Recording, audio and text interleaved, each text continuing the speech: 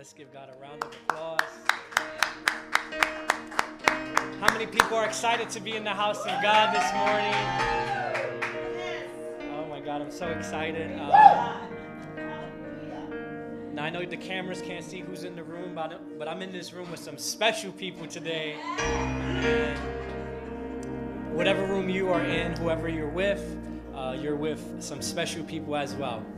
And if you're by yourself, then you're there with the Father, the Son, and the Holy Spirit. You are not alone. Amen. And thank you for bearing with us this morning and our difficulties. Today's Sunday, so you're probably used to seeing us on YouTube, and we had to switch over to Facebook. So the devil tried to get us, but God's going to get the victory. Amen? Yes. Last week we declared that we are the unstoppable church. Yes. And it does not matter what comes in our way. If we have to climb over, if we have to climb beneath, if we have to find our way around, we will push through and we will get there. Amen? So thank you to everyone that is pushing. Thank you to everyone that is climbing. Thank you to those that are abasing, all to do the Lord's work. Amen? And I'm truly excited to share God's word with you. And I'm going to tell you, you do need something this morning, and that is going to be your Bibles. So if you have a physical Bible, you're going to get some exercise today.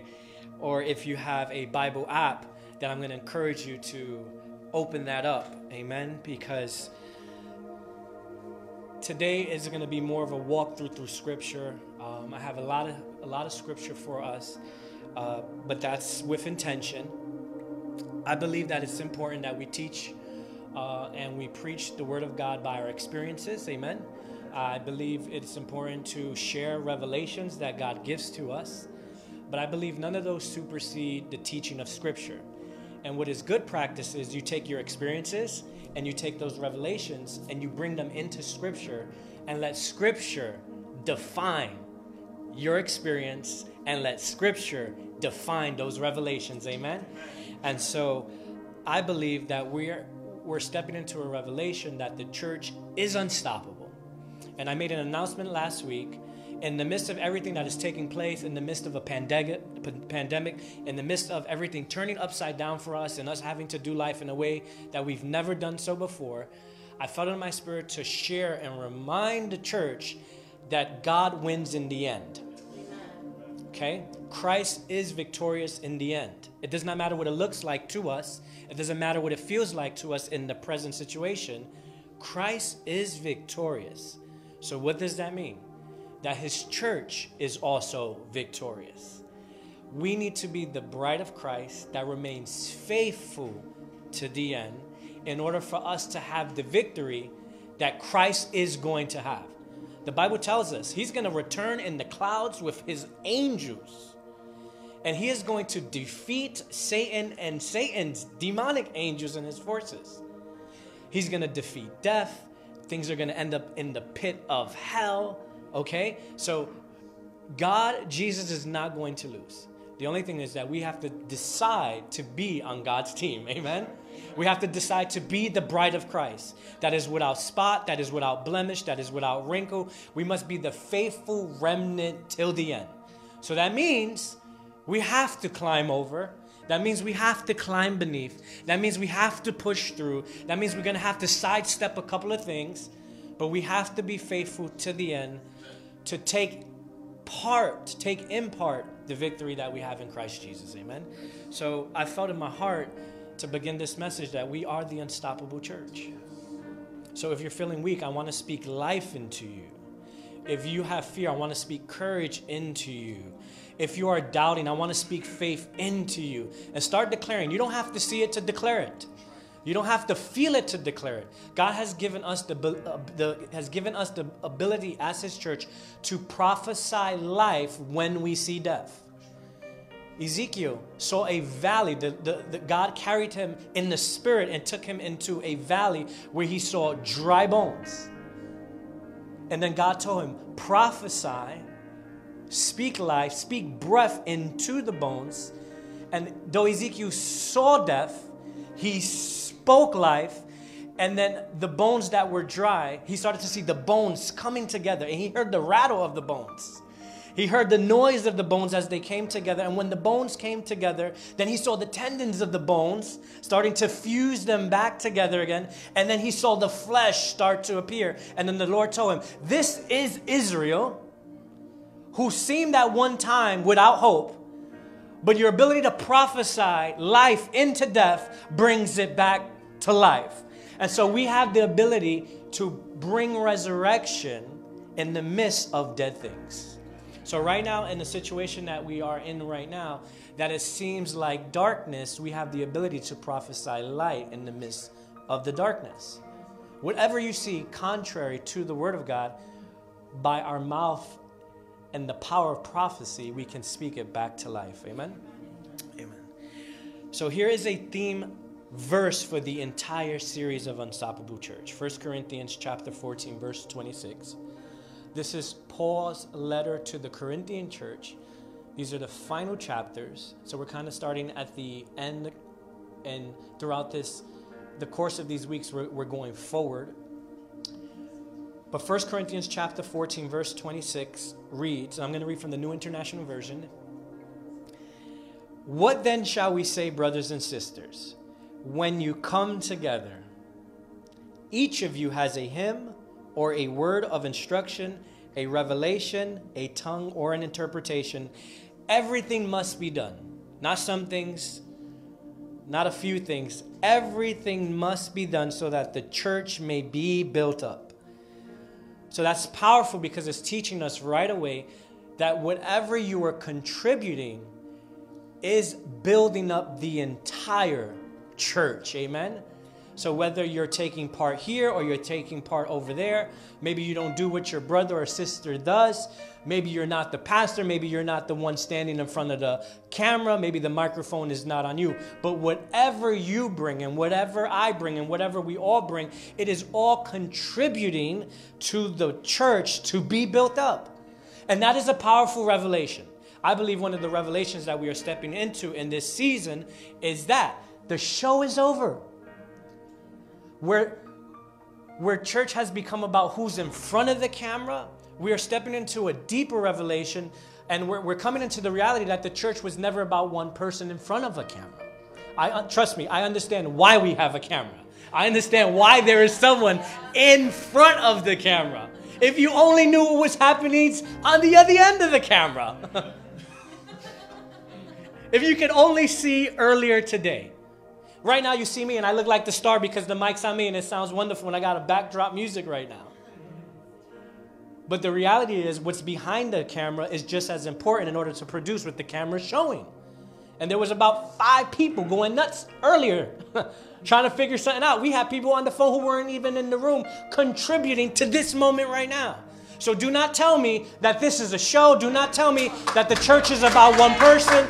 I don't care how gifted. I do not care how anointed someone is. They cannot do it by themselves. So when we come together, what shall we say, brothers and sisters? Each of us have an instruction. Each of us have a tongue. Someone's got a song. Someone's got a revelation. Someone's got to plug the camera in. Someone's got to adjust the volume. But we're all doing it so that what? The church may be built up. So I want to do this right now. If I could, I would, but I won't. If I could, I would turn that camera and just give credit to everyone behind the scenes. And so I can't physically do that. I will verbally do that. I want to thank not just in our church, but the church of God. Every person's name that is never mentioned. Every person that is not seen who comes early, 2 hours before whatever time is necessary so that the pastors could show up and preach a sermon with their nice shirt on.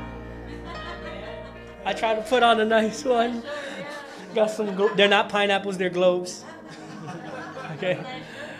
But to everyone that is never seen, to every ministry, to every person that's never acknowledged in the spotlight, thank you for building up the church of God. So we've ended the show last week, and God has a message for us to go in today. So that's the main theme scripture, okay, that we read. That's going to be the theme scripture of the series, but each week there's a main scripture that we're going to focus on. So now this is the scripture for today. Romans 12, New International Version, from verses 3 to 7. Now this is the Apostle Paul again, but this letter is not to the Corinthian church, it's to the Roman church. We're going to read other letters that Paul wrote to all the different churches. And what is beautiful, and I was telling this with my wife this week, I said, you know what's amazing? That Paul, when he writes to the church of Corinth, or if he writes to the church in Rome, if he writes to the Galatians, if he writes to the Ephesians, right? All these different churches, when he's teaching them, and here, also know this, they weren't written like back to back. It wasn't like, hey, today's Monday, let me write to the church of Corinth. Tuesday, I'll write to the church of Ephesus, you know. Then on a Wednesday, I got the Philippian church, you know, the church of Philippi. No. There was space in between these letters. Sometimes these letters were written different years apart, different time periods apart. But here's the beautiful thing. When he spoke to all of them, it didn't matter if it was days apart, years apart, months apart, different things going on. The word of God was the same throughout.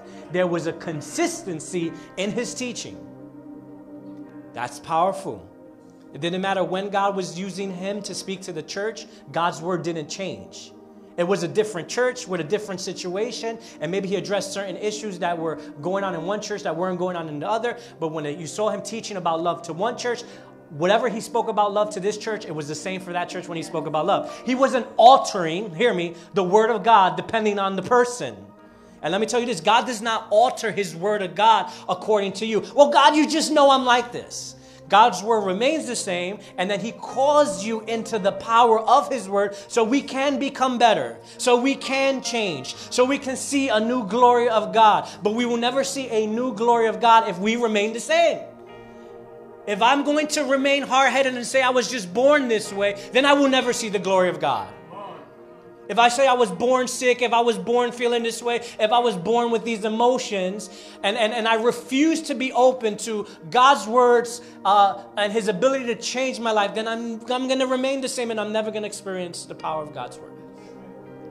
So we also want to be a modern day church. Hear me.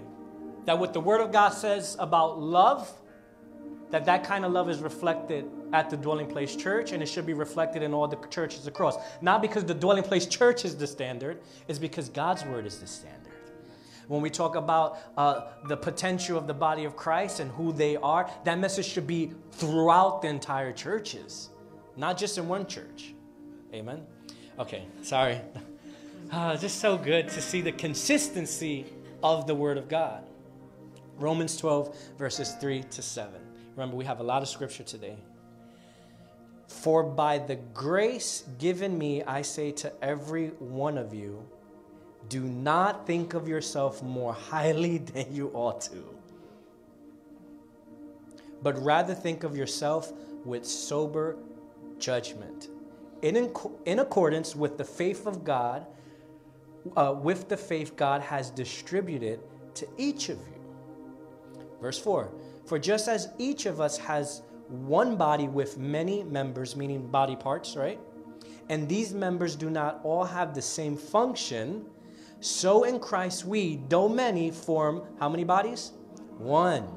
And each member, look at this, belongs to all the others. I just read a message saying that I belong to you.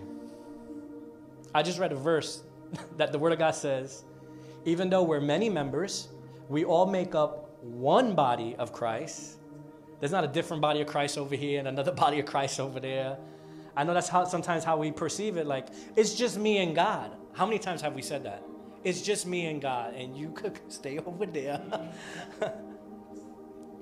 But if I'm in Christ and you're in Christ, the challenge is, how do I belong to you and how do you belong to me? So that we can make up and represent one body, not Christ divided. Oh, it's so hard. Because we don't all like...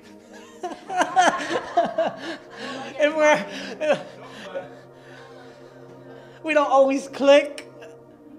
We like some others more than others. No, I'm not talking about we all got to be best friends and if your church is 2,000 people, then you got 2,000 best friends. It's impossible. But there is a sense where we cannot be divided in spirit, because to do that is then to divide the body. And here's the thing. Here's the underlining message of today. The power of the body is when we come together. That's why Ezekiel prophesied And when he's prophesied life, the bones started coming together. It's an indication that real resurrection happens when things that are divided come together. Imagine he would have prophesied life and then the elbow would have just got up and walked off and the foot would have ran the other direction. God told him to prophesy life, and as he spoke life, what God showed him was that real life is about pieces coming together. And that's why Paul's able to say, ooh, I hear myself good. For just as each of us has one body with many members, and this is verse 4, and these members do not all have the same function, so in Christ we, though many, form one body. Now it makes sense when he says, and each member belongs to all the others. Verse 6, we have different gifts according to the what? Grace given to each of us. Say this, grace, gifts. All of God's grace comes with gifts. God does not provide grace without gift. And you're going to see that theme throughout everything that we read today. Grace comes with a gift.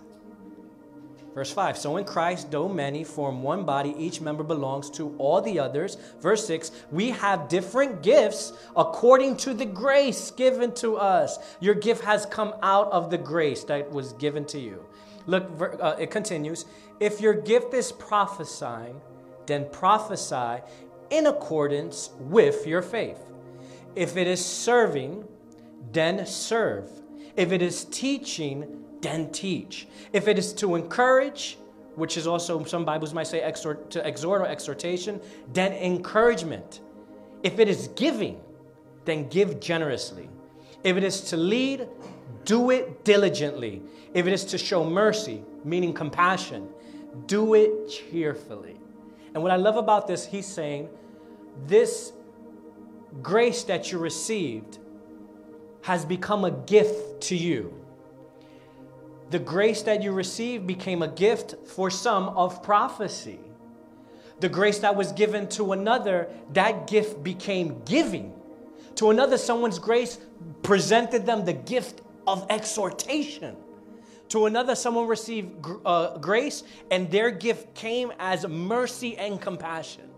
Now, the text that we just read before that says this, that we all have different gifts.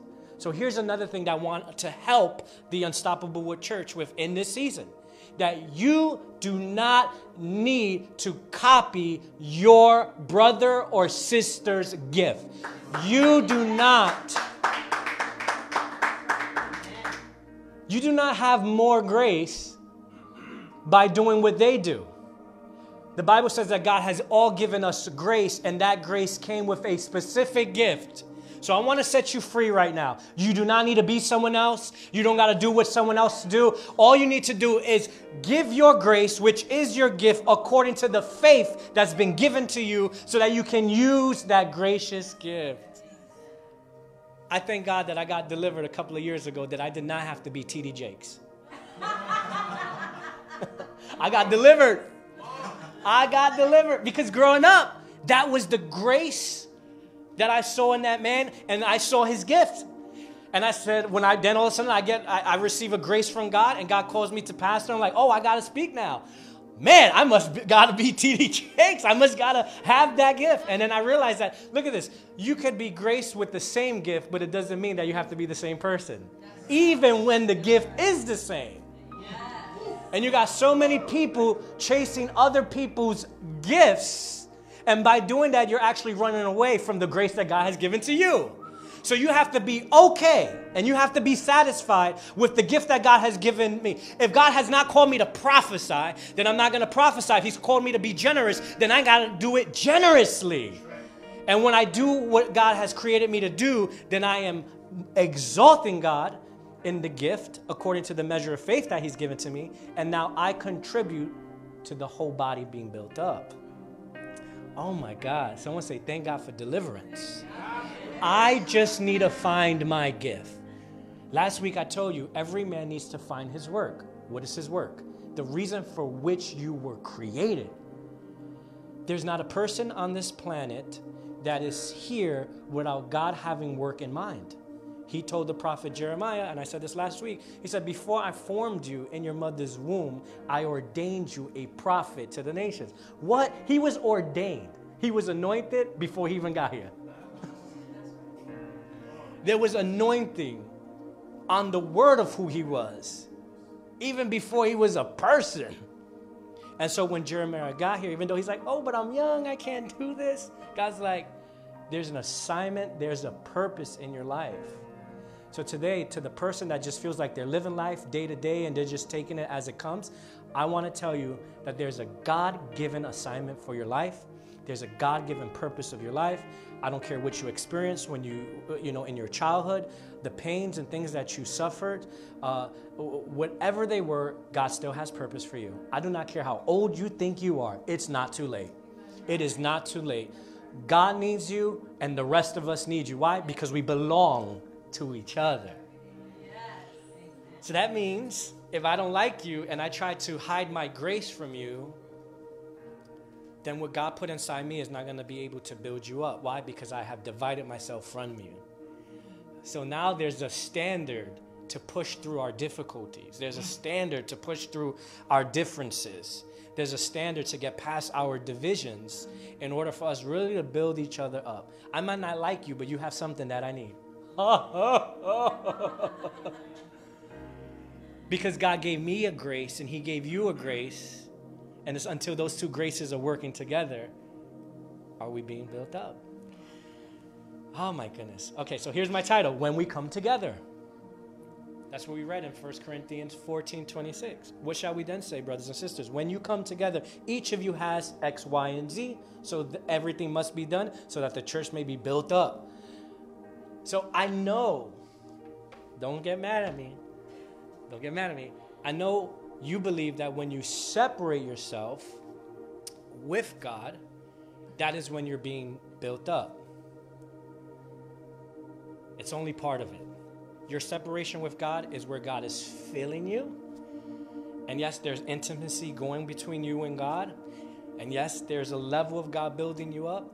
But it's not until you come out of that secret place and come into the midst of the rest of the body. And as you were in your secret place, right, being built up by God, someone else was in their secret place being built up by God. And then when you come together, you release what you received in the secret place. And now we start to be even more edified than when we were apart. So don't get mad at me when you just telling me, nope, I don't like to pray with the church. I like to pray alone. I need you to pray alone. And I need you to take everything that you received while you prayed alone and release it into the rest of the body. I know you like to study your Bible by yourself, but you need to study the Word of God, take everything that you receive from the Word of God, and then try to release it into the body. And when you start releasing your grace and I start releasing my grace and we all start contributing the grace that was given to us, and you have compassion that I don't have, and you release that compassion rubs off on me. If you have a forgiveness, if you have a gift to bring, and we start putting that all in the middle, then yes, the church will start to be built up. So this can't be a show where one person is giving to everyone. I need to give according to the measure that was given to me. But I need you to give according to the measure that God has given you. And when everyone starts giving what they have, when we start giving our love and we start giving our effort and we start giving our time, and we stop coming with our popcorn and we stop coming with our juice boxes, we'll be a lot stronger. Someone say amen. Amen. That's a good intro for a lot of substance already. So we're just going to keep going with it. Say grace and gift. Grace and gift. God's grace has come with a gift. Let's start here. Salvation is a grace. It's the grace of God. And the gift is eternal life. Right? The grace for us to be forgiven. That's God's grace. For him to love us is his grace. For him to have mercy on us is his grace. For us to have forgiveness is a grace. But the grace comes with a gift, and the gift is eternal life. So you see that every grace, as it comes into fulfillment, ends up being a gift somehow. So God loved us. That was his grace. And now we have eternal life in heaven with him, and there's mansions being prepared. It's not just grace by itself. Every grace comes with a gift. And so if you really want to be graceful, it's not just about your smile. It's not just about how you come into a room.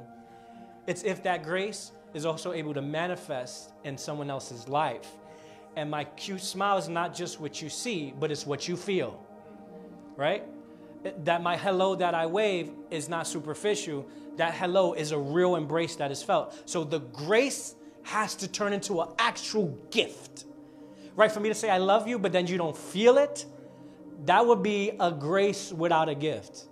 But every grace of God has a gift, tangible. The grace becomes tangible. So for us who walk around and say, yes, I have the grace of the Lord, he saved me, but no one feels that saving, then you're walking around with a grace that is not being manifested as a gift.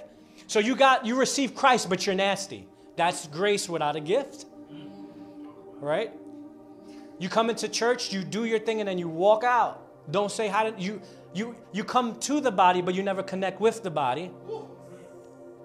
You're trying to come into grace, but you're not leaving a gift. So every grace comes with a gift. Ephesians 2, verses 8 to 10. We read this last week. For by what? Grace you have been saved. Look, for by grace you have been saved through faith, and that of not of yourselves. It is the gift of God. See, the grace has a gift. God's grace, it is a gift of God, not of works, lest anyone should boast, for we are his workmanship, created in Christ Jesus for good works. So we also receive grace, but our good works become the gift also. What we do is the gift of the grace that we received, which God prepared when? Beforehand, that we should walk in them. So there you go again. There's a work that is prepared beforehand. Before you and I got here, God already had a grace and a gift for you to walk in. So when I say yes to Jesus, I come into the kingdom of God. I have the gift of eternal life ahead of me. Beautiful, right? But I don't just come into the grace of God's kingdom. That brings me into the body of Christ, okay? So when I say yes to Jesus, hear me, I don't just get God and Jesus, I get the rest of the body. So when you said yes to God and you surrendered your heart, you didn't just get God, you got all of us. You got me. You got her. You got him. You got the entire body of Christ. You said yes to God, but it was a big package. We all were there. And we're all like... I can imagine someone coming to church saying yes to Jesus. I hope these are not one of those crazy church people. Those spooky church people. Like, some of us may have been graced into a more... Well, never mind. I'm not going to concede that. Okay. But we come into a body. And now here's the thing. Here's foundation for you. Okay, so if we come into a body, right? Think of a body. Think of an actual body. Our body, your body. Your body has a head. Everything that is flowing, everything that is moving, right, is stemming from the head. And the head contains the brain. And the signals and everything that's being processed there, it's all streaming. It's connected to your spine, and your spinal cord is all connected to the rest of your organs. Your body's connected to the spine's connected to the brain. Everything is flowing from here on out. Now, guess what? The scripture tells us that we have a head in our body. And that head is not you, it's not me, it's not your pastor, it's not the voice of whoever you think it is. The head is Christ. The head of the body is Christ. So I enter into a spiritual kingdom when I say yes to God. Beautiful, but I enter into a body. Who is the head of the body? Christ is the head of the body. Your pastor ain't the head of the body. He might be the highest level of authority within the church, right? And you need that, and I understand that, but Christ must be the head. If your pastor is afraid, or whoever you follow is afraid to say that Christ is the head, then there's a problem. If they start to convey messages as if they are the head, if they are the supremacy, of all things, then there's a problem. If you never hear your pastor say, I need to consult God, if you never hear your pastor say, we need to pray and seek what God is saying, then there's a problem if they always have an answer. Because life will bring you situations that you haven't yet passed through, and it's impossible for you to have an answer. It's impossible for you to have an experience. There comes a point where you got to say, I just need to pray about it. So you got to make sure whoever is in charge, wherever you are at, they are declaring in some kind of way that Christ is the head. And when you say yes to God, I know you like to be the head of all things. I know in your house you want to be the head of your home. And I know you want to be the head boss and you want to be the head honcho wherever you're at. But you're going to have to not think of yourself so highly as the scripture said. And surrender yourself and say, God, I need you to be the head. I lived 30 years as the boss, but it's time for me to allow you to be the boss. That is part of us saying yes to God. We surrender our hearts. So people got to understand what they're saying. We got to instruct people what they're doing. When you say, God, here I am, I surrender my heart to you, you are saying, God, have your headship back in my life. Be king. Take me, dethrone me, God, so you can be God, so God can be the head. How many of us are actually living with Christ being the head? If you made all your decisions without consulting God, then you have made yourself the head. Colossians 1, verse 17 through 18. He is before all things, not you. And in him all things hold together. That was a big reality when I realized I'm not the one holding all things together. Verse 18, and he is the head of the body, the church.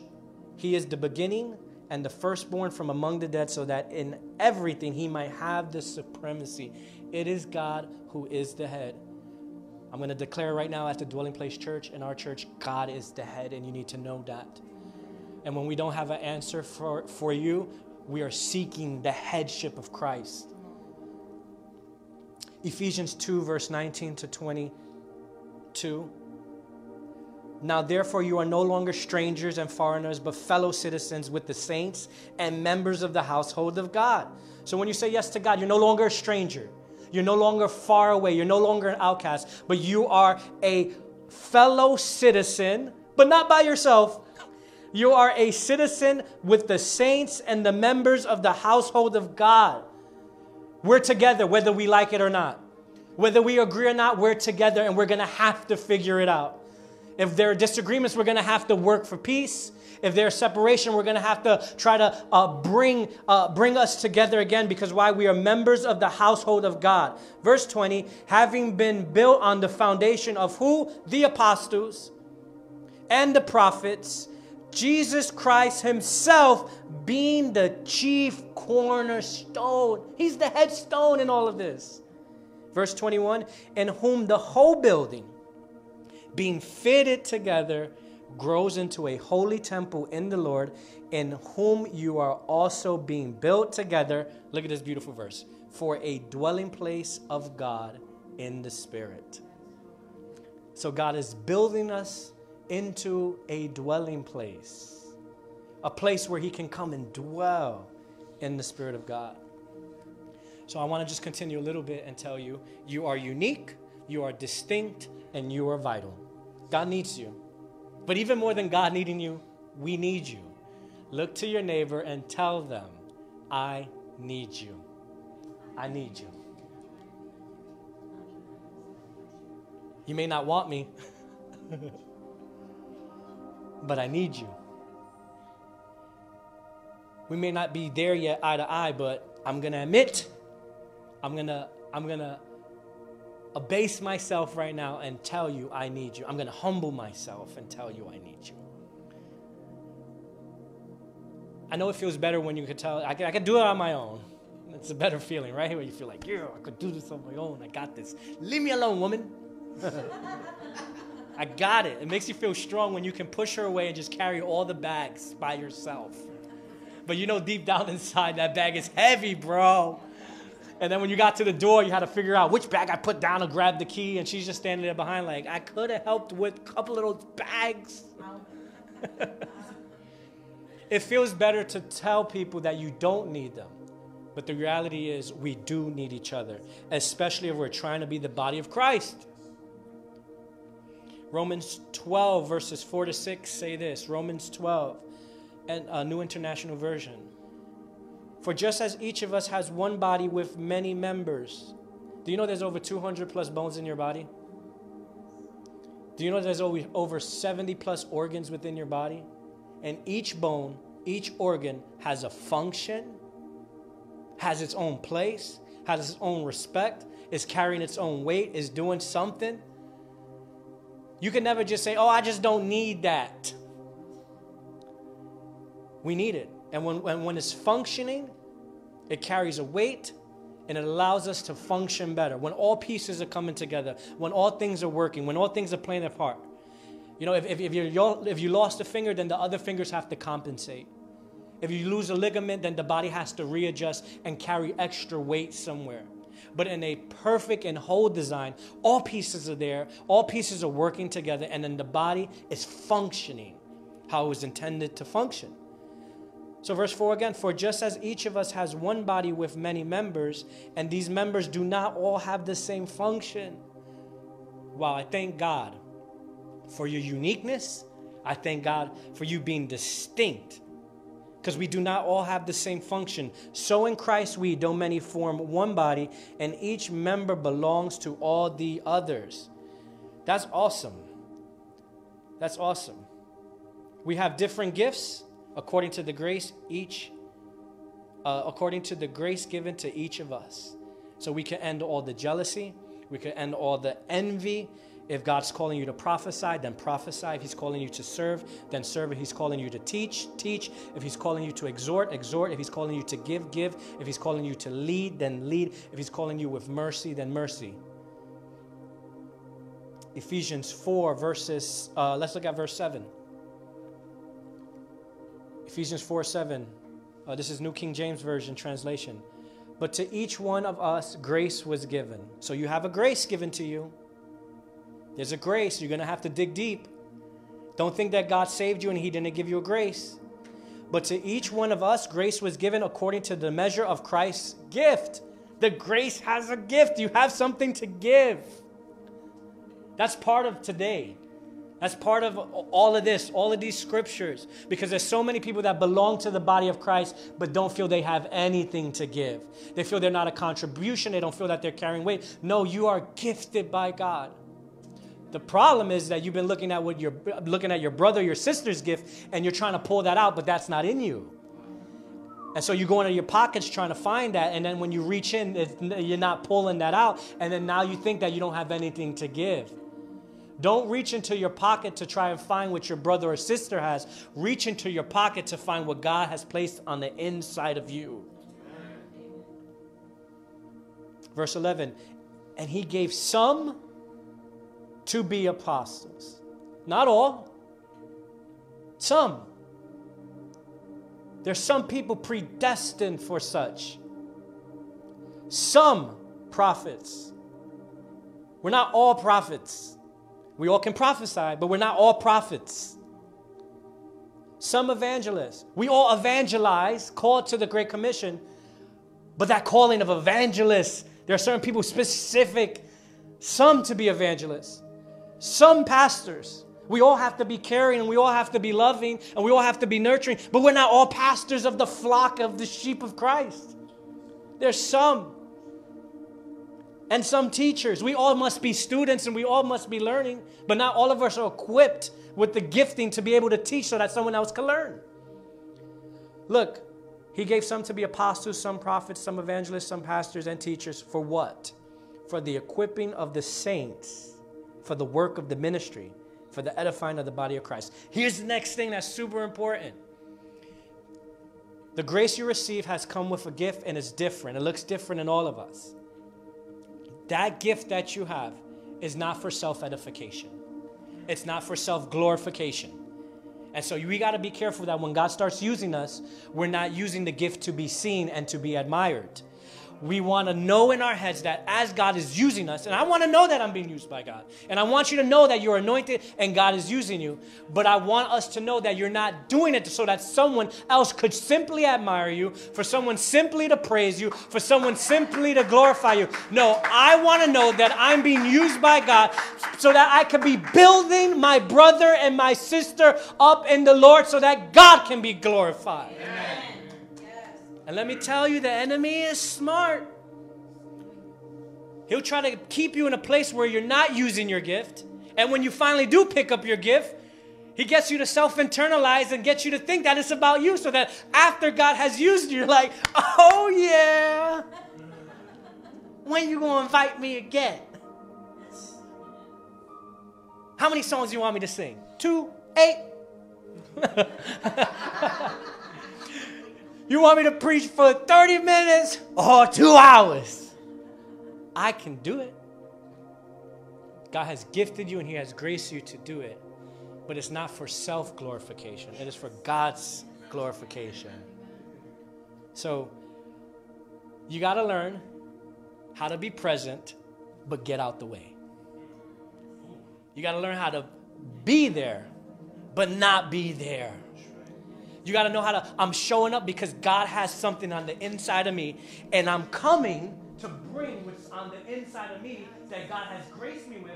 But once I give it, let me get out the way. So that people then can be left with, wow, God blessed me. And not, Pastor, thank you, where you been? And that's why I love that I could disappear for 4 weeks. I could disappear for 5 weeks and not be in the spotlight, but God still show up. Why? Because someone else has a grace inside of them. And there's someone else who also is gifted to teach, and someone also gifted to evangelize, and someone also gifted to prophesy, and someone also gifted to sing. Now, you guys can't see this, but we have singers rotating. They got gifts of singing, but they're all unique. We got different piano players rotating and different musicians coming in and out and different people preaching. But guess what? It's the same God that's showing up. It's the same glory that is showing up. And so we don't care. We don't got to be in the front for there to be glory. And I want to tell you, be careful when the only reason when you want to be part of this is when you got a part. We got to be careful. It's like you ready to be here every Sunday, right? Because the camera's here on Sunday, but you wasn't there on Bible study.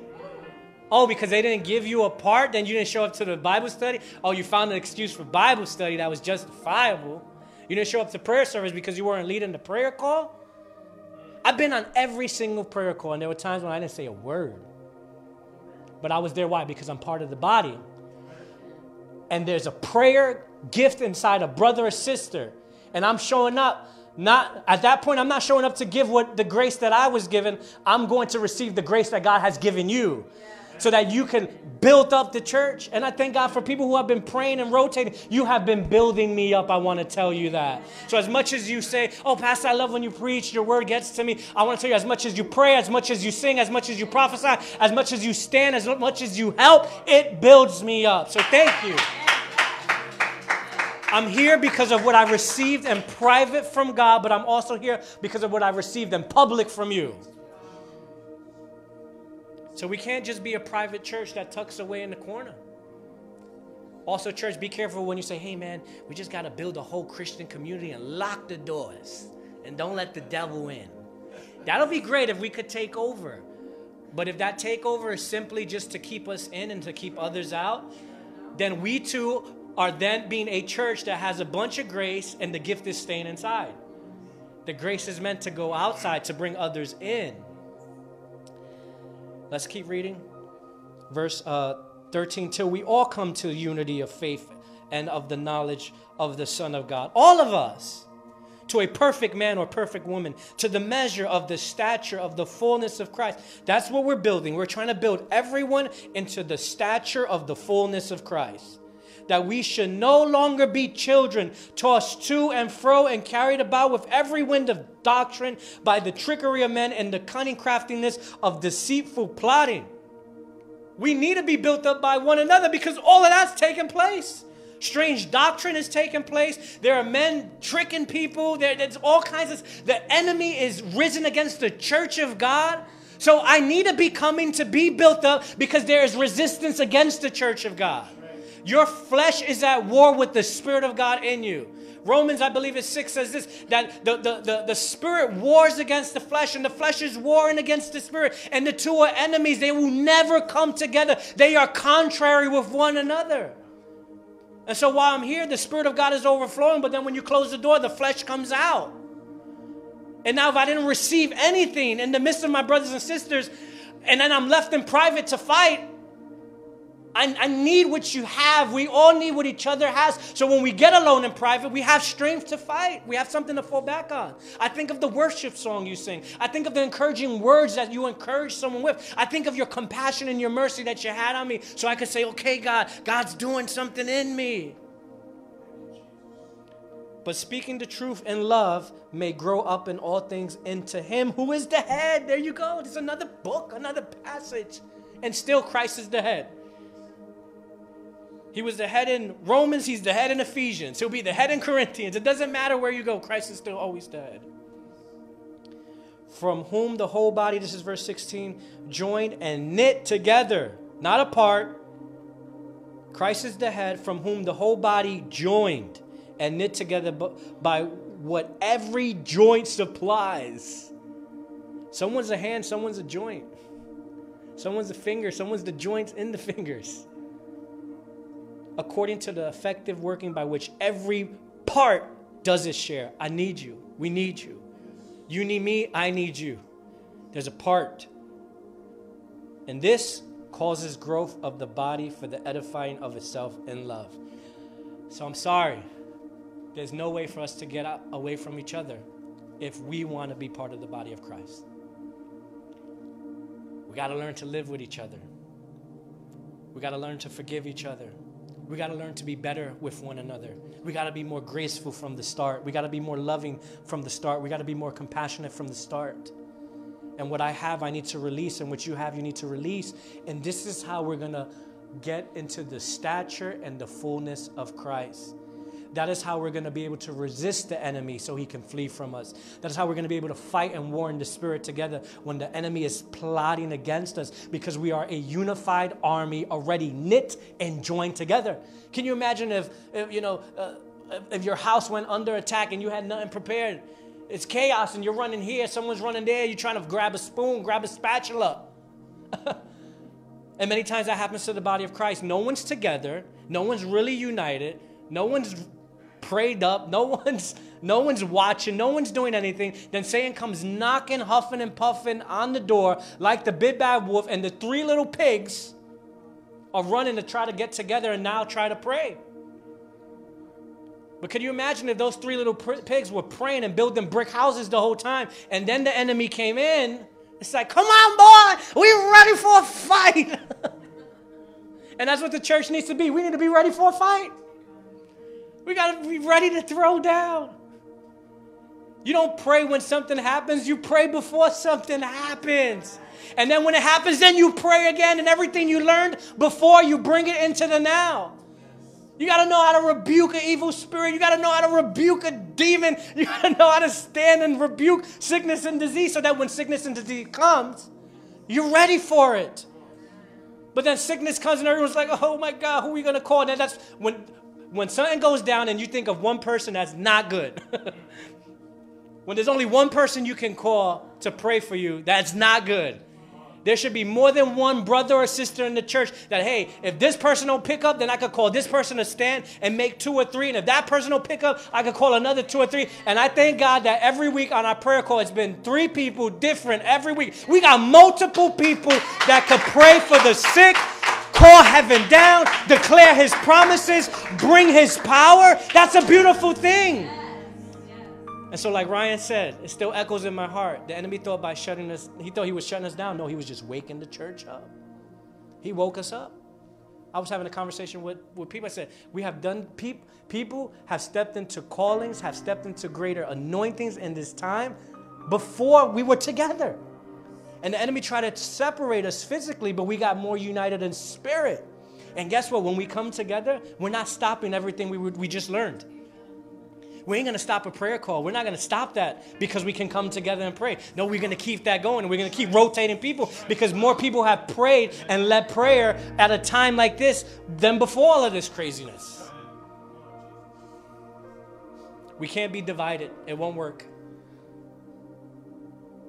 One time Jesus was healing the sick and casting out a demon. And they're like, he does that by the power of Beelzebub. Beelzebub, prince of devils, demons. And Jesus said, I can imagine Jesus saying, is that all you got? He's like, that doesn't work. He's like, how can Satan cast out Satan? You calling me Satan and you just saw I deliver someone from Satan. He's like, I'm sorry, guys, that does not work. And then Jesus goes on to say that if Satan casts out Satan, he is divided against himself. How then will his kingdom stand? So Jesus let us in on something. He says, the prince of the flesh, right? Satan is not divided within his own kingdom. You never get two demons rebuking each other. You never see them fighting. You don't see that in Satan's kingdom. You only see that in the church of God, where this preacher's talking bad about that preacher.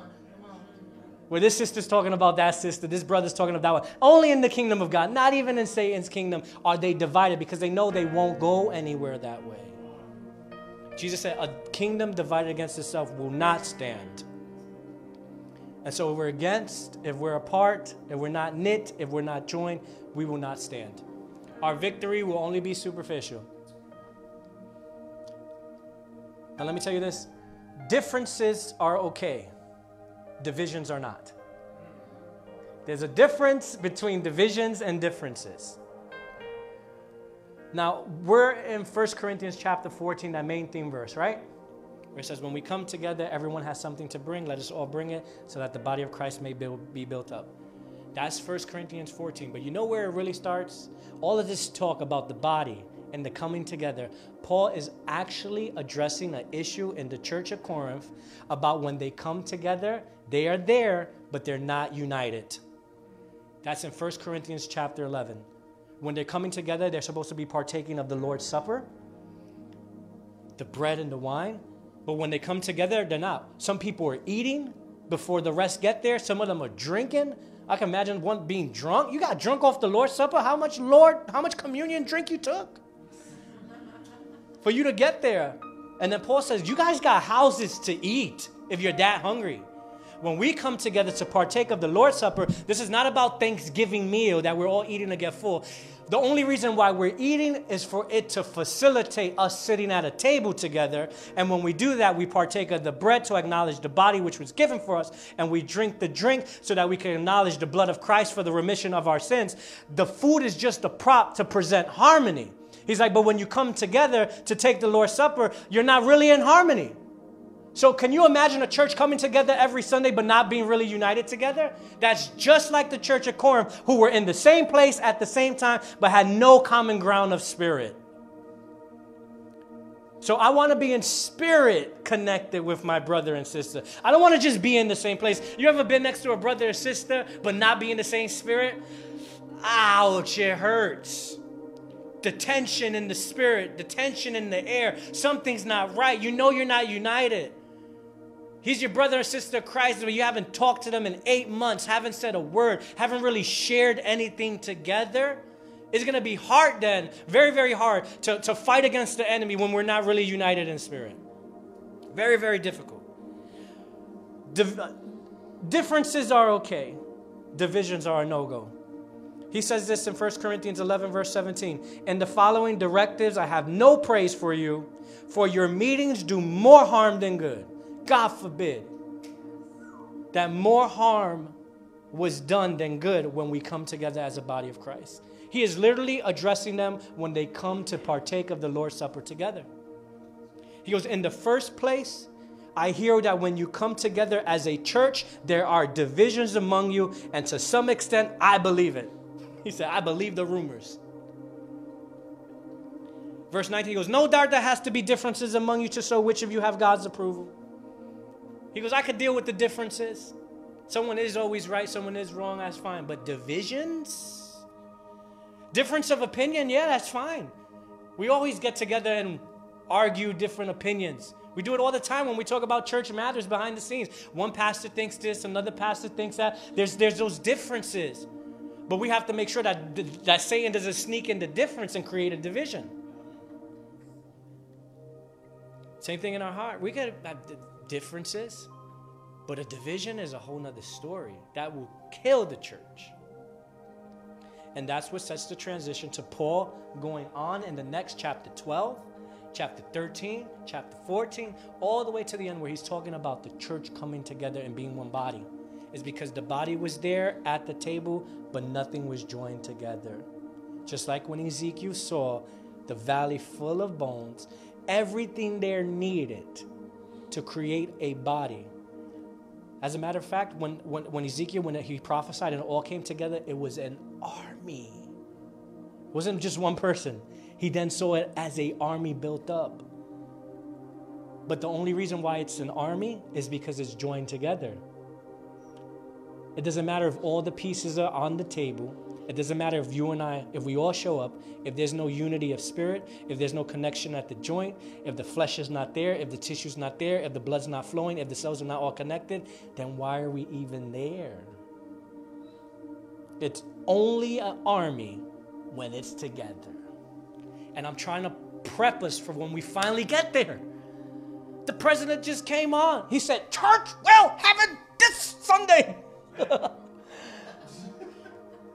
I don't care whether you like him or not. I'm just saying, he's like, churches are going to come together this Sunday.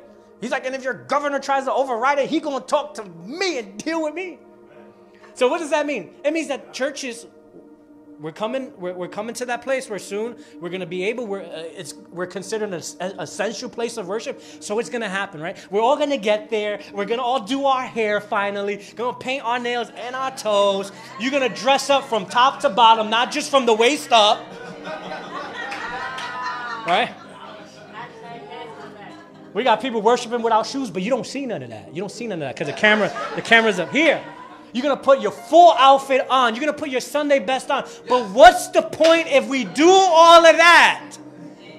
What's the point if we open the church doors and we come in, but then we're still divided in spirit? So here's the time. There's a small window left. I feel this. There's a small window left for us to get it together. There's a small window left for us to really get connected in spirit. I don't got to be in your house to be connected to you. If I could connect in the spirit with you, if I could get into God's will and you get in God's will and we get on the same frequency, we'll feel the joining. We'll feel the knitting of the spirit. And then, oh my God, when we finally come together, no demon, no disease, no sickness, no threat will be able to stop the church of the living God. Why? Because we are the living church. Yes. If the living God has a valley of dead bones and dry bones, it doesn't matter if they're all there. Someone needs to prophesy for them to come together. Someone needs to speak life and speak air into them.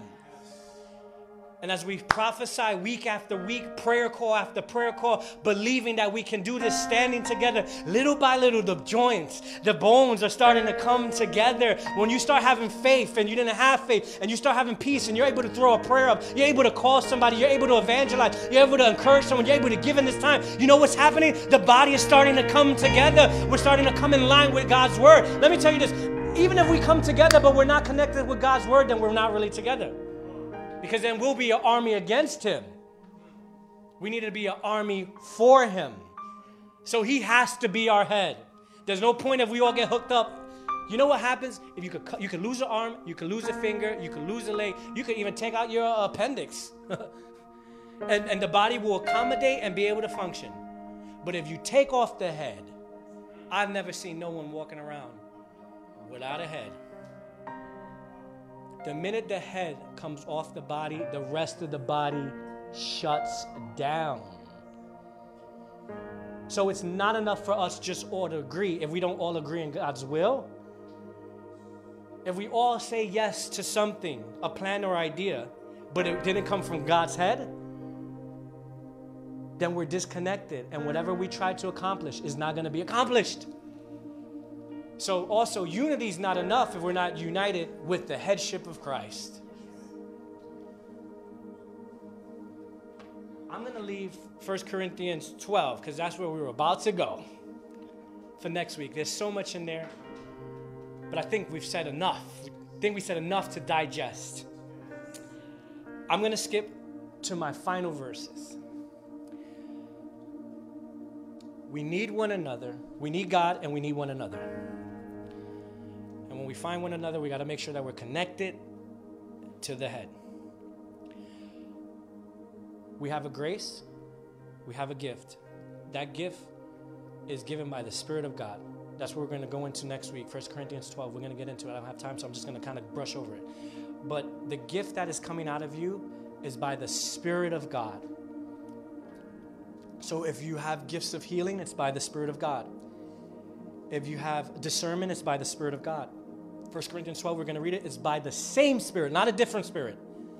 It's not a different spirit because you prophesy. It's not a different spirit because you heal the sick. It's not a different spirit because you speak in tongues. It's not a different spirit because you interpret the tongues. It's not a different. It's the same, one and the same Spirit, okay? So that means this. If the Spirit of God is flowing through you, when it comes out, in order for it to come out of you, this is how we also use the word anointed. You're anointed to do that. Spiritually, it's not self-empowerment. It's empowerment that's coming by the Spirit. So you are anointed to prophesy. You're anointed to heal the sick. Jesus Christ is the Messiah, the anointed one. And if we are connected to his body, then the church is anointed. But here's the thing. In order for us really to fulfill our callings, for us really to fulfill the commission of God, for us to do our purpose as a church, hear me, your anointing needs to touch your brother's anointing. Your anointing needs to touch your brother's anointing. How many people remember when Jesus first called the disciples, when he called Peter and Andrew, right? They were brothers working together. Peter and Andrew were together on one boat. They were in partnership with one another. They were James and John. They had a boat, right? How many people remember that? And so Peter was fishing, the Bible tells us, and he was out all night and he caught nothing. This is Luke chapter 6. You can find it, nothing. And so Jesus comes and he tells him, hey, man, how about you go back out again? And Peter's like, man, we done this all night long and caught nothing. But okay, Jesus, at your word. Now, he didn't want to, but look at this. He submitted to the headship of Christ without having the principle there yet, because the letter of the Corinthians was later. But Peter submits himself to the headship of Christ, and he goes out. And look what it says. He goes out. Jesus tells him, throw your net. Cast down the nets. So Peter goes, okay, we're going to do this, Lord. I'm going to be obedient. He submits to the headship. He goes out and he throws out. Look, Luke 6, verse 6. It says, when he had done this, they caught a great number of fish. So they just went from catching nothing to catching a great number. And their net was breaking. So much now was the catch that his net could not even contain the capacity of the catch. Now I want to tell you this. Peter's net was his gift. He was gifted to fish. Think of his net as he was anointed to fish, right? So look at this. Here now. His anointing was able to catch a great catch. His gift, his net, his ability was able to catch a great catch. Why? Because he listened to the headship of Christ. And so when you listen to the authority of God in your life, your gift will bring in a great catch, or your gift will bring in a great harvest, in so much that it will overflow. It'll be more than you thought. It'll be more than you expected. But here's the also truth about it. It'll be more than you can maintain. It'll be more than what you can actually carry and handle. So it's a gift, but the gift has weight to it. So look what happens. We never see this in the passage. So they signaled Peter to their partners. They signaled to their other brothers. It says, and in the other boat to come and help them. And they came and filled both the boat so that they began to sink. When Simon Peter saw it, he fell down at his knees, saying, Jesus, depart from me, for I am a sinful man. Verse 9, for he had all who were with him were astonished at the catch and which they had taken, and so also were James and John, the sons of Zebedee, who were his partners. He was united to James and John. So yes, he had his brother Andrew on the boat. They were anointed for a great catch, but when you let out your gift, it has such a weight to the anointing that the only way you might be able to catch it with your anointing, but you need your brother and sisters other anointed to be able to carry the great catch. You're anointed to catch fish, but you're anointed. Let me tell you, the gift of God is so strong on you that it'll bring people to your door. And next thing you know, you realize, like, man, I don't got enough hours in the day to minister to all these people. Not because you're not gifted enough, but you have to find your other partner. You got to find your James and John. You got to find the rest of the body, because their anointing coming together with your anointing gives you the ability to carry the catch. So you can catch it, but you need your brother's anointing to carry it. When is the church going to learn that the show is over, and if you're really honest, you can't carry that weight? I learned a long time ago that I couldn't even carry the weight of preaching every single week. It was in the second year of ministry, and I knew I was anointed, and every week people would come after service, oh, Pastor, it was like you spoke directly to me. I'm like, I didn't even know you was here, but praise the Lord. It was like just you and me in the room. Like, I didn't even know you was in the room, but praise the Lord, I'm glad the Holy Ghost did that. And every week, then after ministering, I would go home and just collapse, because I was preaching, I was playing worship music with Louis. I was the piano player, and Louis was the drummer, and we were the two people carrying the weight. Pastor Tanya was singing, Pastor Sarai was singing also. The pastors were also the worship team, and then we were anointed, and people were coming in, but over time we realized that we couldn't carry that weight. So let me tell you this, pastors. This is why you have to build up other leaders. Leaders, let me tell you this. This is why you have to build up your volunteers, because you are anointed to do what God has called you to do. You can bring in the catch, but you can't carry it by yourself. And then there was a moment where I said, I need your help. I'm panicking. I know there's a lot in this Bible, but I don't know if I could think of everything. I don't know if I could think of all the content week in and week out. Is there anyone else that cares for the message that is going to our church? And I got a handful of people who said, I care for what God is saying to the church. And we created what we called the creative team.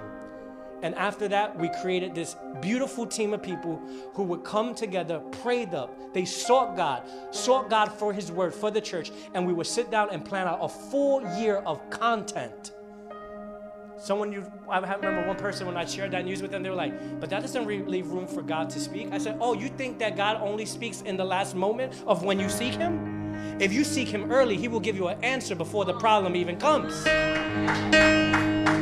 And we will plan out the entire year, and then life would happen throughout the entire year, and we'll be like, oh my God, this is how we know it's God, because we talked about this 6 months ago. We talked about this 8 months ago. We would have never known that we were going through this situation, but this is the word that God released to us. Why? Because we came together to carry the weight. So this is why when we read that we belong to one another, it's to know that my anointing is to help my brother bring in his catch. So I thank God for all the pastors, the teachers. I was telling Jasenia yesterday, like, you and Pastor Mike did so phenomenal. Brother Alex preached a lot recently. Oh my God, so phenomenal. Pastor Sarai, who hadn't preached in months, so phenomenal. Pastor Mike, so amazing. Their anointing coming together with our anointing is bringing in the catch. So when we come together, you get it now? When we come together, we should be able to carry a lot more. Why? Because there are more people who are working in their gift. That's why I said the rest is over. The break is over. If you didn't find rest, then oh my God, we will pray for you. But I need people to get ready to go out into the deep. I need people to let out their nets when we come together. So that's why you got to find your work, because you're anointed. You are anointed. And your anointing needs my anointing needs your anointing. And can you imagine when you get, that's why Jesus said, when 2 or 3 of you gather together in my name, I'm in the midst. Because I graced you not just with the gift of eternal life, I have graced you with a gift that comes from me.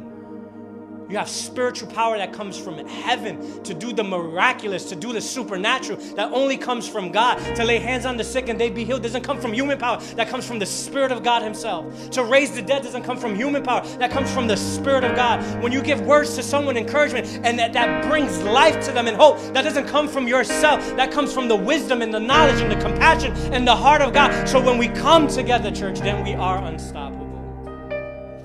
Let us stand, let us pray.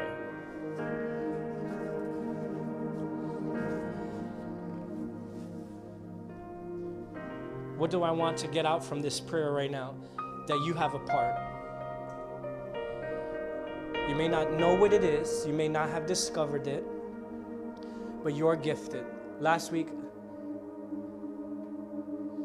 I brought up the question, well, how do I find my calling? Because why? It's in your calling that you discover your work.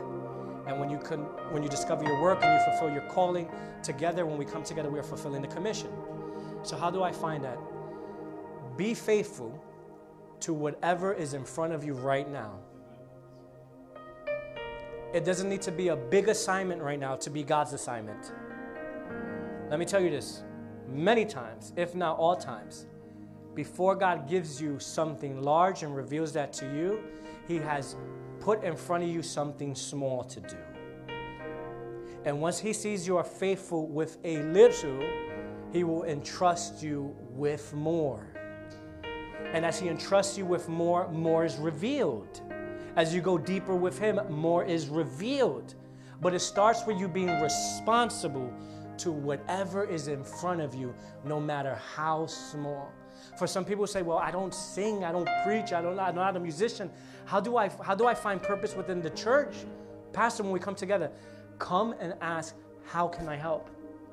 And when we direct you and what to do, what needs to be done in order for you to start serving, listen to that. But if you don't listen to the instruction, if you don't listen to the small thing that we ask you to do, I can almost promise you it's going to be very hard for you to discover the calling. And God is not going to unleash his anointing and power and might into the hands of irresponsibility. God wants to trust who he's releasing his power to. Find that brother and sister who you really connect with. Seek for unity in the whole church. Seek the peace. Be in spirit. But seek that person. God always puts someone in your path for you to connect with on another level. For every Peter, there's an Andrew. For every James, there's a John. For every David, there's a Jonathan. There's always someone that he's going to team you up with for you to go on this beautiful journey together. Find that unity. Join together. Seek discipleship. Seek strength within one another. Seek unity within the body. Do your part. But it's going to be very hard for you to be connected to a body of Christ if you don't do your part. If you come through the door, sit there, watch the show, walk out, I promise you, you're not going to feel connected to the body. Don't blame the church and say, oh, people are like this or that. No. I'm sorry. Don't blame the church. Do your part. Look for connection. Look for the knitting together. Look for the coming together. So you can feel part of the body. And when you join together with a brother and a sister, or a couple of brothers and sisters, you're going to start to feel that sense of family, that sense of bonding. And that small circle will help you unite with the largest circle of the church. And as you get into unity, then God will also help release your gift and direct you. But if you stay on the outside, you're never going to find it. Let us pray. Let's pray first for the person that doesn't know God. If you're watching and you never have trusted or surrendered, and today you heard this message and you say, oh, when I say surrender, I'm submitting myself to the headship of Christ. I want to pray for you right now if you're watching. If you maybe served the Lord, grew up in church, but as you gotten older, you have departed. You know about church, you know about God, but you don't have intimacy with God. I want to tell you, God is a very intimate God. And he wants to know you, not just for what he can get out of you, is because he truly does love you. He created you. He loves you. God sees something in you powerful and amazing. And you are a gift to the body. You're a gift to us. And so how do you join that body? You say yes and you invite Jesus to be your Savior. He died on the cross. His blood pardoned our sin. And in him we have eternal life. So it's very simple. The Bible says, for by grace we are saved. It is a gift of God, not for someone to boast. You don't have to do anything to be saved. You don't have to be someone first to be saved. You simply have to just invite God in and say, Jesus, I want you and I accept your sacrifice. And be the Lord of my life. I accept your headship. And surrender your will, and this amazing journey begins. So just pray this right now. Dear Jesus, come into my heart by faith, and with my mouth, I confess my sins, and I receive you. I believe by faith that you died on the cross for my sin. I receive that sacrifice. I ask you to be the Lord of my life. I surrender my authority. I surrender my headship. I surrender my will for yours. Be the king of my life. Take your reign. Have supremacy. I trust in you. In Jesus' name. Amen. If you pray that prayer, then we believe the Bible tells us that there is a celebration in heaven right now. We celebrate you. This is a new journey for you. I want you to stay connected. Follow us. We have a prayer call on Tuesday. They're going to give you that information. Join. Be connected in spirit by prayer. We have services on Thursday. You're able to join us. Be connected. We have Sunday on service. Join us again. It doesn't matter. You don't have to be close. That's something that we learned. You don't have to be in the state to be part of the body of Christ. You just need to be connected in spirit to the Lord, His headship, and to fellow brothers and sisters. It doesn't matter where they are at. And this is a journey, and I want to say this to be held accountable to it, okay? As I preached last week, I said that every man must find his work and that the rest is over, right? And that I believe that God is going to reveal new work to people during this time. And I began to pray and said, I don't get a pass on that, right? I can't say, oh, I'll just go back to preaching. No.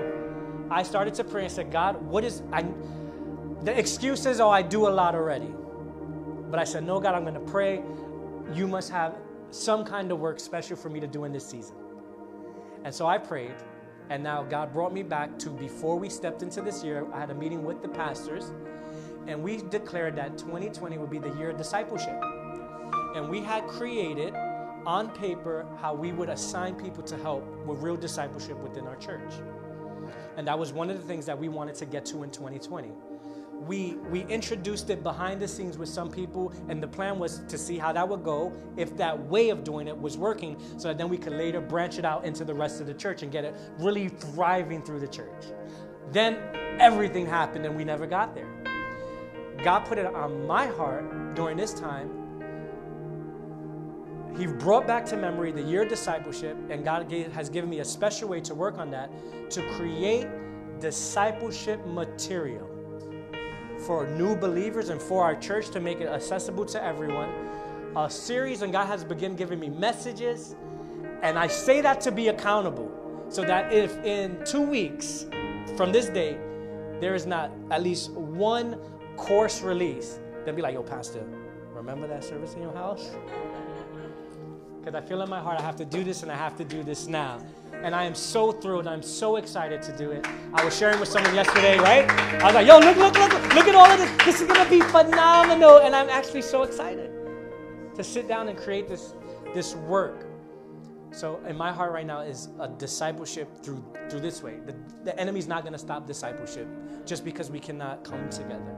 So now what I want you to do today, pray and say, God, reveal to me if there is new or special work beyond what I am used to or am currently doing. I want to do your specific will in this season.